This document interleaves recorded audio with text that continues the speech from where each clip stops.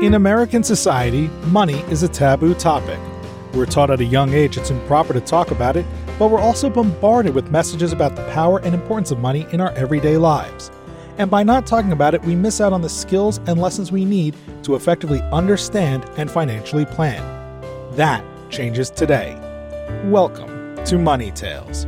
Hosted by Sandy Brager and Cami Doder, Money Tales brings more than 35 years of combined professional experience in personal finance to demystify money and demonstrate what it's like to speak openly about personal financial matters. Join us each episode as they interview modern-day movers and shakers about how money decisions intertwine with their daily lives in order to give you better insight into productive financial conversations. Subscribe today and register for our blog Fathom at aspiriant.com/podcasts to increase your money mojo. And now, here's Cami and Sandy. Scruggs is our guest this week on Money Tales. As a young adult, James thought stocks were the key to accumulating wealth and making a lot of money. He invested his first bonus in telecom stocks at just the wrong time and sadly lost everything. This experience shattered James, as he always wanted to be different from his parents, who, as James tells us, aren't savers. Seeking advice, he turned to a friend who recommended the book Rich Dad, Poor Dad by Robert Kiyosaki. Reading this book changed James' life and helped shape him into who he is today. Let me tell you more about James. He's the CEO and president of Kingdom Development Partners and J.S. & Sons Construction Company.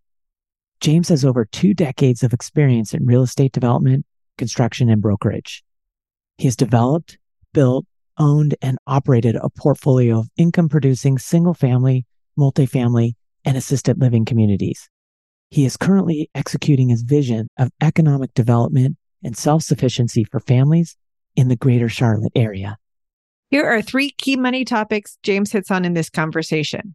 First, what it was like early in his career to work 60-plus hours a week and purchase investment properties of homes and multi-unit apartment buildings during his limited spare time. Second, what it's been like more recently to create generational wealth in his family and how James has gone about doing it. And third, how James is creating mixed income communities in his area to help others afford to buy homes and create their own wealth. We hope you share this episode with a friend, and please subscribe to Money Tales on your favorite podcast platform. Now on to our conversation with James Scruggs. Welcome to the Money Tales podcast. I'm Cami Doder. And I'm Sandy Brager. Sandy, as you know, my family and I go to Ireland each summer to see our in-laws, except for when there's a global pandemic. So we were there this summer, and just recently, the girls were looking through these pouches they got from my mother-in-law to hold some of their Irish money, as they call it. Ooh, they think about Irish money differently than American money? Yes, definitely. And it is the pound sterling, but I like that they call it Irish money. And how it started that they accumulated some of this money was while we were there, Morgan lost a tooth. And she actually had been holding on to that tooth, like not eating anything that was going to knock it out before we left, because she wanted Irish money from the tooth fairy, or hoping to get it. I didn't think about the tooth fairy paying in different denominations. That was so important. And we had to keep our youngest from yanking out her tooth so that she could get some. And the coins are so interesting. So this was a fun opportunity for us as a family, especially in this world of digital currency and credit cards, where you don't touch money as much, but for us to talk about money and really the reasons and the shapes and the sizes. Yeah, that was really fun. And one of the most interesting shapes is what they call the 20p, and it's got 7 sides. Oh my gosh. Isn't that interesting? Wow. Is there a reason for that? Do you know? I don't know the full reasoning, but the comment was all the different coins, the diameter, no matter where you measure it, is exactly the same, but not circular. The comment was it helps in vending machines, but I think when it was invented, there weren't vending machines. That's so interesting. Well, I love this topic, and I'm glad you brought it up, Cami. It reminds me of when I was a girl and I would collect money from all over the world. And I still have a collection, some from countries that no longer exist anymore. Wow, Sandy, that's amazing. And I have some pesos like 1,000 peso bill. Oh, yeah. So So it's kind of interesting. fun because I think the future is to get rid of perhaps all the paper and coins. So we'll see what happens. But I love that they're thinking about money from different countries and have such excitement around it. What a nice way to bleed into other areas of money conversations, Cami. That's so true, Sandy. Let's welcome our guest today, James Scruggs. It's fantastic to have you here on the Money Tales podcast. I am happy and honored to be here today. Would you please introduce yourself and provide a couple pivotal moments that have taken place in your life that really impacted who you are today? So James Scruggs, originally from Long Island, New York. Currently live in Charlotte, North Carolina. That is home now. So this has been 23 years in the Carolinas in Charlotte. And I think one of my most memorable moments is when I was at UVA. I just finished my first semester, came back home from after Christmas break, and my mother called me up and she said, "Hey, I have some bad news." And I said, "What's going on, Mom?" And she's like, "Well, I just got this bill in the mail for $20,000 and we can't afford it. And I don't think you're going to be able to go back to UVA next year." And Oh I my, cried like a baby yeah, because you're going I to make fell me in love with cry. UVA. I fell in love with the people. I fell in love with the school. I fell in love with everything about UVA, and I didn't want to leave. So, make a long story short, I ended up having to taking a year off, and I worked. And y'all probably too young to know about this place, but it was called Circuit City. It's no longer in business anymore. I remember Circuit City. You're so nice to say it that way. So I worked at Circuit City for a year.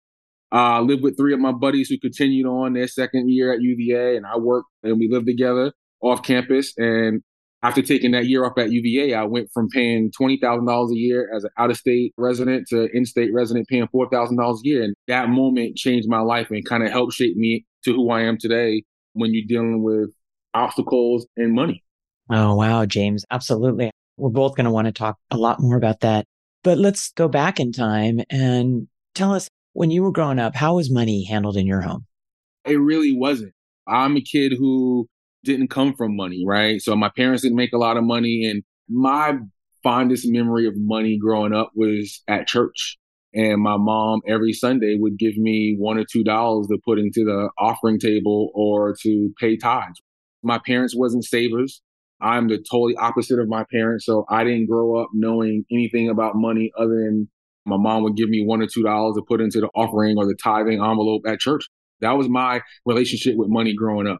And tell me about holding that money now that I was sharing that my kids really loved holding that money. Was there anything there for you? Well, as a kid, I didn't really get it, why my mom was giving me money, and you would hear people go up and talk about why you should tithe and why you should give back to the church. So I didn't really get it, right? But now I'm being older, being much wiser, someone who is a big believer in owning assets and knowing what that can do to change your life from what my parents had to what I have today. I didn't get it as a kid, but I totally get it now. James, tell us about that journey and how you changed perspective around money. When did it become important to you? It became important to me when I had to take that year off at UVA. And I always said that when I am blessed and fortunate to have kids, I do not want them to be in the same situation that I was in. So I said, I need to do it differently than my parents have never done it. So to give you a second story about a time with money was when I got my job. So I graduated from UVA in 2000, got my first job at Bank of America, working on the trading floor. And I got my first bonus, which was $30,000. And for me, that was a lot of money. And I never forget, I put that bonus into the stock market. I was buying telecom stocks back then. And unbeknownst to me, I lost everything. And that really shattered me because remember the story about my parents. They never saved a dime in their life, even to this day, right? So I always want to be different than my parents. So when that happened, I remember just saying like, oh, Lord, what do I do now? I thought stocks was the key to accumulating wealth, making a lot of money. And I remember going to one of my fraternity brothers and I said, hey, DJ, I said, what else can I do other than investing in stocks? Like, I want to do something that is just more tangible, something that I can kind of hold on to and control a little bit more. And he said, hey, you ever thought about real estate? I said, no. He said, read this book called Rich Dad, Poor Dad by Robert Kiyosaki. And I read that book and it changed my life. And that book helped shape me up to who I am today as well. I'm curious, you're in school freshman year and you're having just this amazing experience. You step out to solve your financial needs. When you went back to school, tell us how that felt. I mean, now you're doing it all for yourself. You figured out the in-state tuition. I just love to know how you felt about going back to school on your own dime. It felt amazing. Being able to go back to school, one, felt amazing. Working at Circuit City, and I was in the ACE department selling Walkman CDs and telephones, and I made $50,000 as an 18-year-old, right? And that's probably more than my parents made combined. So I felt blessed. I felt inspired, right? And I felt like, okay, obstacles will come my way, but you just got to run through them. And it just kind of made me who I am today. So it felt great. If you asked me to sum it up in one word, I would say great. I felt great.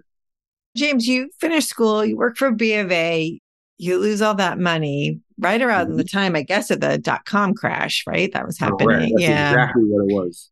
That's a devastating blow early on in anyone's life, in anyone's financial life. You read this book, you become interested in real estate. What do you do next? So I'm working at B of A, 60 hours a week, bond trader on a trading floor. And after reading that book, and everything I tell you going forward, I'm not bragging or boasting. I give God the glory, but I'm working full time. I'm single. And in my spare time, I start looking for real estate. So my first year, I bought 20 single family homes. And then my next year, I bought 10 more single family homes. So I did all this while I was working a full time job, 60, 70 hours a week. And I did that in 2002. I bought the 20 homes. 2003, I bought 10 more. 2005, I partnered with two buddies of mine on the trading floor, and we buy a 35-unit apartment building. In 2007, me and that buddy and one of his buddies that he ended up going to Morehouse with ended up buying a 163-unit apartment building. So I was just kind of addicted to it. Like a lot of guys I work with on the trading floor like to go golfing on the weekends, and I love going out looking for real estate, and that's what I did. What was it about real estate? What did you learn in that book that set you on such a different trajectory than the one you were on? So I never had the rich dad, but I had the poor dad, right? And still have the poor dad, right? And just seeing how the poor dad's mindset was versus the rich dad. And I wanted to be different. The rich dad in the book talks to you about accumulating assets and the importance of owning assets versus my dad, who they had the house that I grew up in, right? And that was their one and only asset. That's what that book showed me, what the rich dad principles versus the poor dad principles. And I wanted to execute the rich dad principles. And that's what I did. James, when you say you run through obstacles, I think you jump on a rocket ship. That's intense. 20 single family homes in your first year. Yep. You had to get comfortable with debt. Were you always comfortable with debt? That's a great question about that, because what I was always told and what I learned is that debt is a good thing as long as you can manage. So I've never been scared about debt, right? You just have to make sure that you have the cash flow to service the debt. So smart debt, not credit card debt, but debt that allows you to build appreciation and net worth. And that's the kind of debt that I like and I felt comfortable around with. So buying real estate allowed me to buy it with debt, but then I had someone paying me rent that was servicing my cash flow. So I felt real comfortable about it. You had that all worked out. You're doing it on your own. You had a huge portfolio. And then you decide to partner up with other people. Yes. Tell us about that, because I'm guessing there's some money conversations there, James. Well, it was. I never forget. His name was Chris. He came to me. He worked with me on the trading floor. He said, "So what's your ultimate goal?" I said, "I want to own 100 single family homes." At this time, I said, I wanted to own 100 single family homes. And one day I want to have them free and clear and just live off the cash flow of those 100 rental properties, right? And he said, "Hey, have you ever thought about starting a REIT?" And I was like, "A REIT? What's a REIT?" Right? And he's like, "A real estate investment trust." So then I go back, being who I am, I do research on that. And I was like, I never thought about it, but it sounds interesting.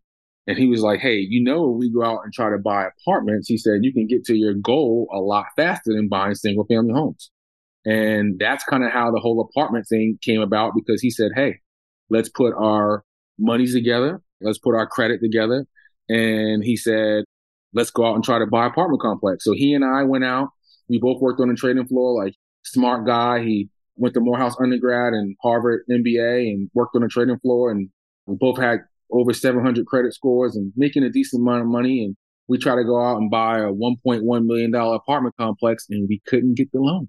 So that was one of an experience where it was like, wow, trying to get a great asset, couldn't get a loan, and kind of was devastated to a certain extent. But here we go again. This is another obstacle.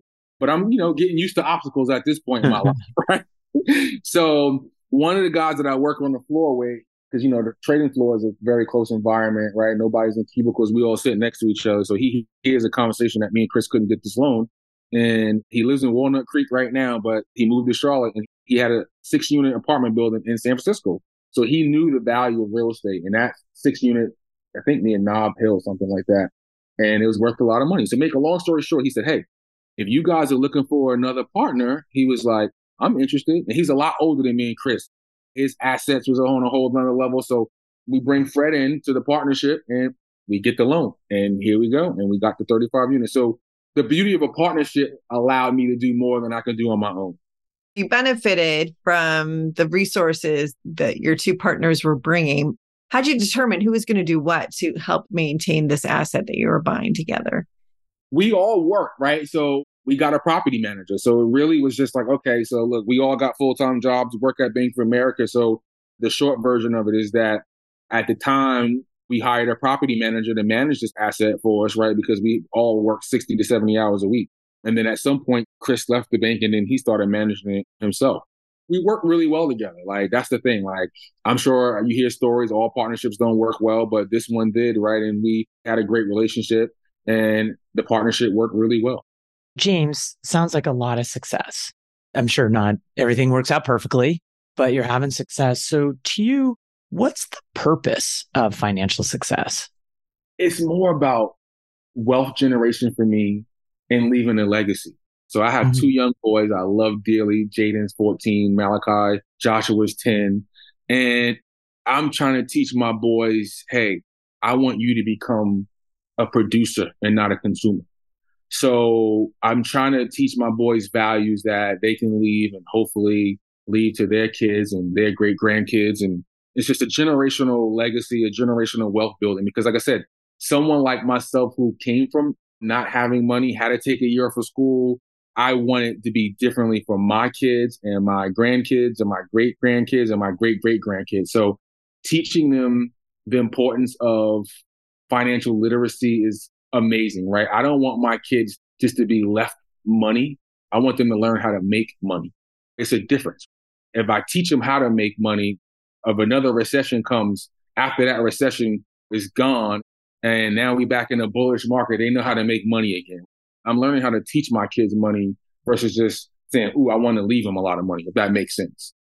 It does. And I'm curious, James, how has your relationship or maybe even your conversations with your parents changed as you have taught yourself how to build assets and how to make decisions and work with money?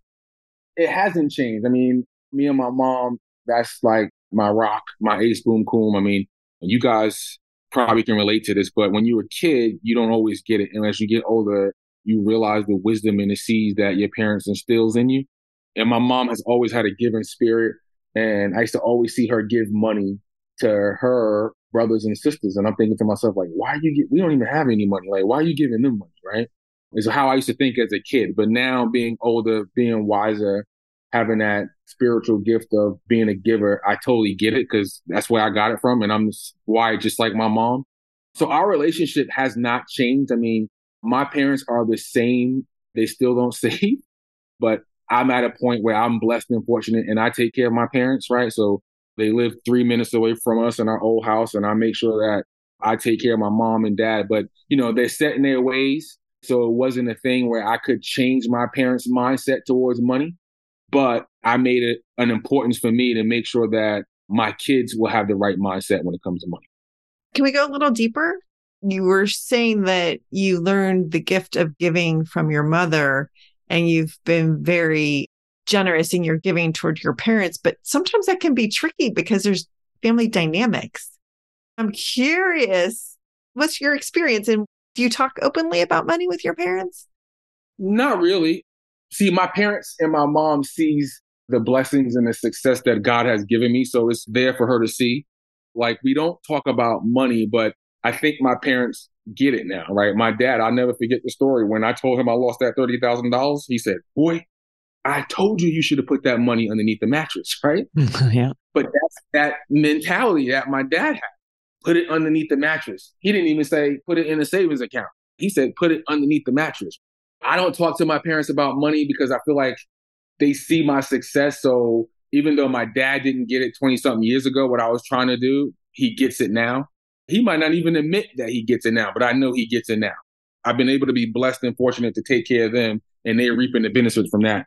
And going back to getting a little deeper about the giving part, I mean, I think for me, my mom instilled the giving in me as far as not having a closed fist, because I'm a big believer that a closed fist, God can't give you more if you keep your fist closed, right? So I'm a big giver to my church and tithing and just giving back to the community and giving back to people in need, right? So that's one of the other things that I've been blessed and fortunate is to get that giving spirit, right? One of the things in my company is that, we are out here now developing and building communities to help people who look like me to become homeowners, right? So I'm excited about that, right? Because I've seen what real estate has done for me, and I want to help other people to become homeowners because I want them to be able to accumulate generational wealth as well. That's fantastic. Will you share with us a little bit more about how you're doing that? Because that is really an important way to have money conversations, even with your future clients. I'm curious how you're doing what you're doing. Right now, I am partnering with a local nonprofit who builds homes for affordable housing. And my company, Kingdom Development Partners, is partnering with them. So it's myself and another good friend of mine, Tyrone Harmon, with Harmon Construction. We are doing a joint venture with Habitat for Humanity. So we're doing that. We're building 96 homes in Charlotte, 96 townhomes. 33% of those homes will be market rate. So it's going to be a true mixed income community. 32 of those homes will be market rate, and the other 62 homes will be affordable. So anywhere between a 50% AMI to 110% AMI. So Habitat will be purchasing 40 of those 96 homes from us, and then we're going to develop and construct the other 56 homes, and it's going to be an all for sale community. The goal is for it to be sustainable and for it to be a mixed income community. So I'm super excited about it, like super excited about it. So again, this is another way to build generational wealth. I'm also in the process now of formulating a nonprofit called Ascension. And Ascension and KDP will go out here in the Charlotte community and develop mixed income communities, which will be more like 60 to 70% market rate, 30 to 40% affordable. And what that will allow people to do is to get instant equity, right? So you might be like, how can you do that, James? So I'll just give you a quick example. If we build in a 100-unit community, 70% of those homes will be market rate. And let's just say those homes might go $650,000, but the affordable homes might be $300,000 to $350,000. Those individuals will automatically, when they get the keys in their hand, with $300,000 worth of instant equity. Now, we will be putting a 15-year deed restriction on those properties because we want to keep it a mixed income, and we don't want them to turn around next week and take all the equity out. So it will be a 15-year tiered deed restriction. So after 5 years, they'll get 33% of the equity. Another 5 years, they get 66% of the equity. And after 15 years, they get all the equity. So super excited about that. Like I said, I've seen what real estate has done for me and my family, and I just want to help other people to achieve those same goals. James, this is fascinating and inspiring and truly exciting. The idea of mixed income housing is really incredible. And I'm curious, beyond some of what you've already described so far, are there other aspects of putting people of different income levels together that you're thinking about and facilitating? The Ascension community is going to be a whole wraparound approach. One of my mentors, his name is Hugh McCall, and he is an amazing icon in Charlotte, North Carolina. He started Nations Bank, and then he bought Bank of America 18 years ago, and he helped shape Charlotte who it is today. And me and him are like this. He's a billionaire, and I'm nowhere close to it, right? But I learned so much from him. And you know, one of the things that he told me, he said, James, I'm a member of every country club in Charlotte. Not one country club, every country club. And he said, guess what? I don't like going. He said, I can't learn nothing from them. He said, every time we get together, right, I get together with someone like you. He said, I learn from you. He said, I go to these country clubs. I can't learn anything from them, but I learn. So think about that, right? So it's a reason why I told you that. So if I have a doctor living in one of the essential communities and I got a bus driver and a teacher living in one of the essential communities and they become neighbors and they get to know each other, they both can learn from each other. Not only can they both learn, so that doctor can help that teacher to learn the knowledge of wealth creation. It's a lot of different things, not just financially, right? But a social environment that you can put together where people can learn from each other and live together. That's going to be amazing. And I'm so excited to be a part of it. I really appreciate you bringing up the learning component of this because it's so important. Obviously, a lot of things impacted you, but one book really set you in this new trajectory. How do you learn today? How are you growing and expanding your financial literacy today? I'm a sponge. I'm always talking to people. I'm like my mom. I kind of got that from my mom. I just don't meet a stranger, right? So I'm a sponge. I'm always learning.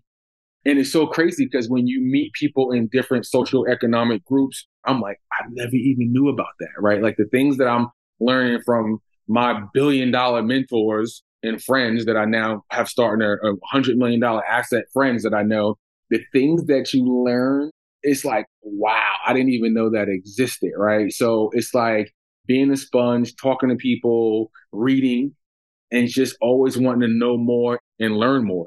That's just kind of how I've been wired, and I don't think it will ever change. You're a sponge, James. I love it. And you've alluded to the answer to this question, but I want to ask it of you. And that is, how would you describe your relationship with money today in this moment? I respect it, but I don't let it. So it's interesting, right? I always said that I want to be the person who be able to accumulate wealth, but I want to give it back to the kingdom, but not for the sake of me losing time with my family.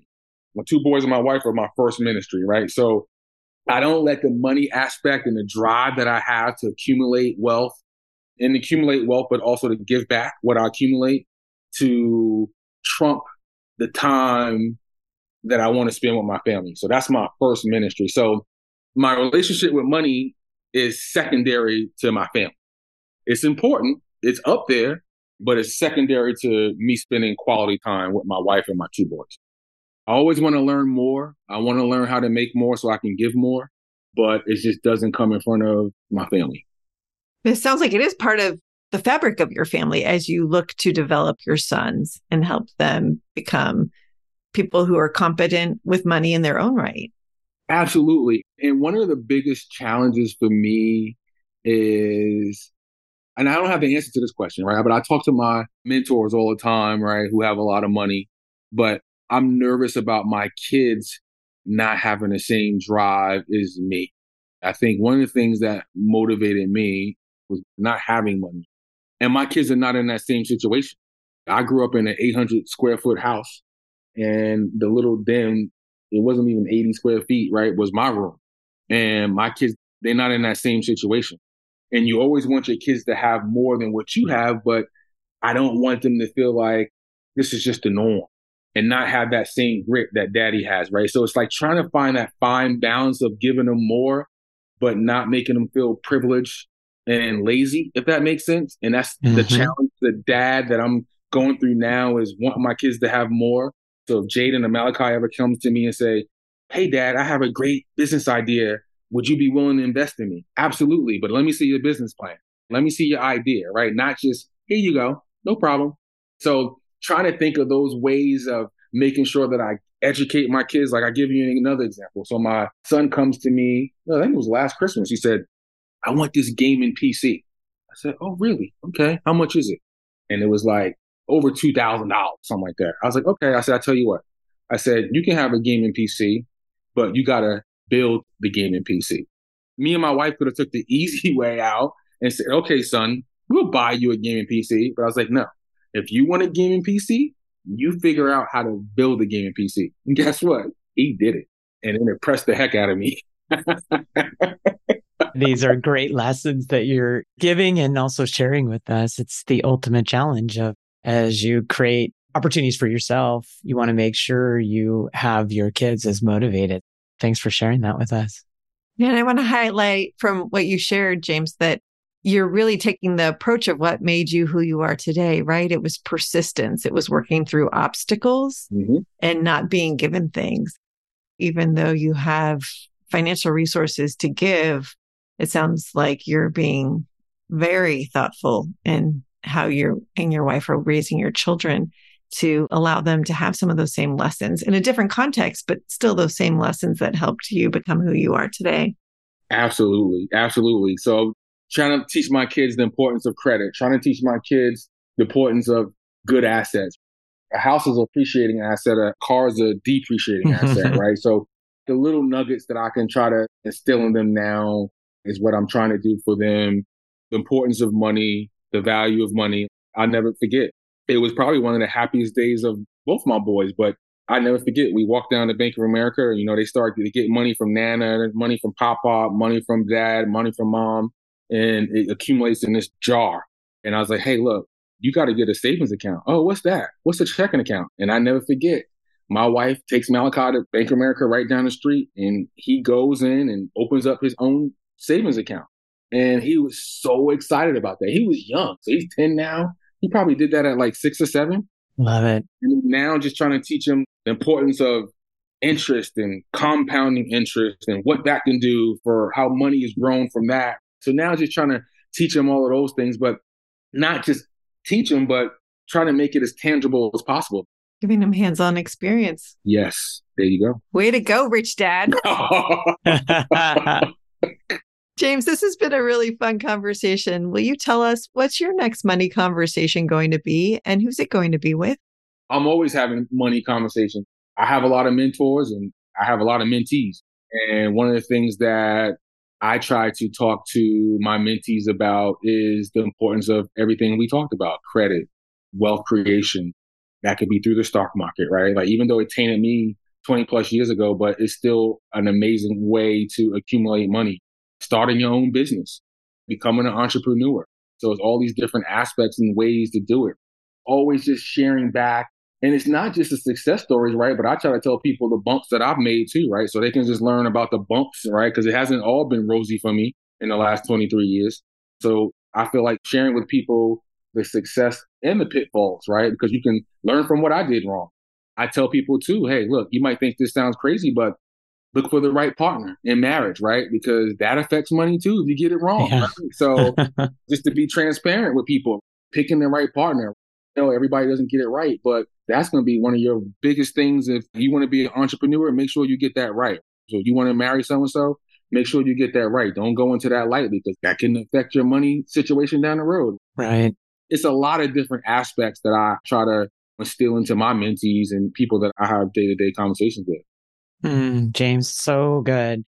Would you share with our listeners where it's the best place for them to find you? I'm on LinkedIn. That would probably be the best place to find me.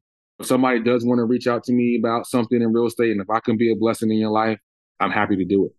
Fantastic. Well, thank you for that. And thank you for joining us on the Money Tales podcast, James. Thank you for having me. It's been a pleasure.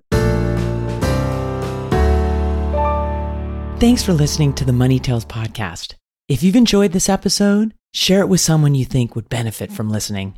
And leave us a review on your favorite podcasting platform. Your ratings and reviews help more people find our podcast. If you're inspired to gain clarity and peace of mind about financial matters, don't hesitate to reach out to our team at Asperient. Go to Asperient.com/start a dialogue. Or you can email Sandy and me at podcasts@Asperient.com. See you next time.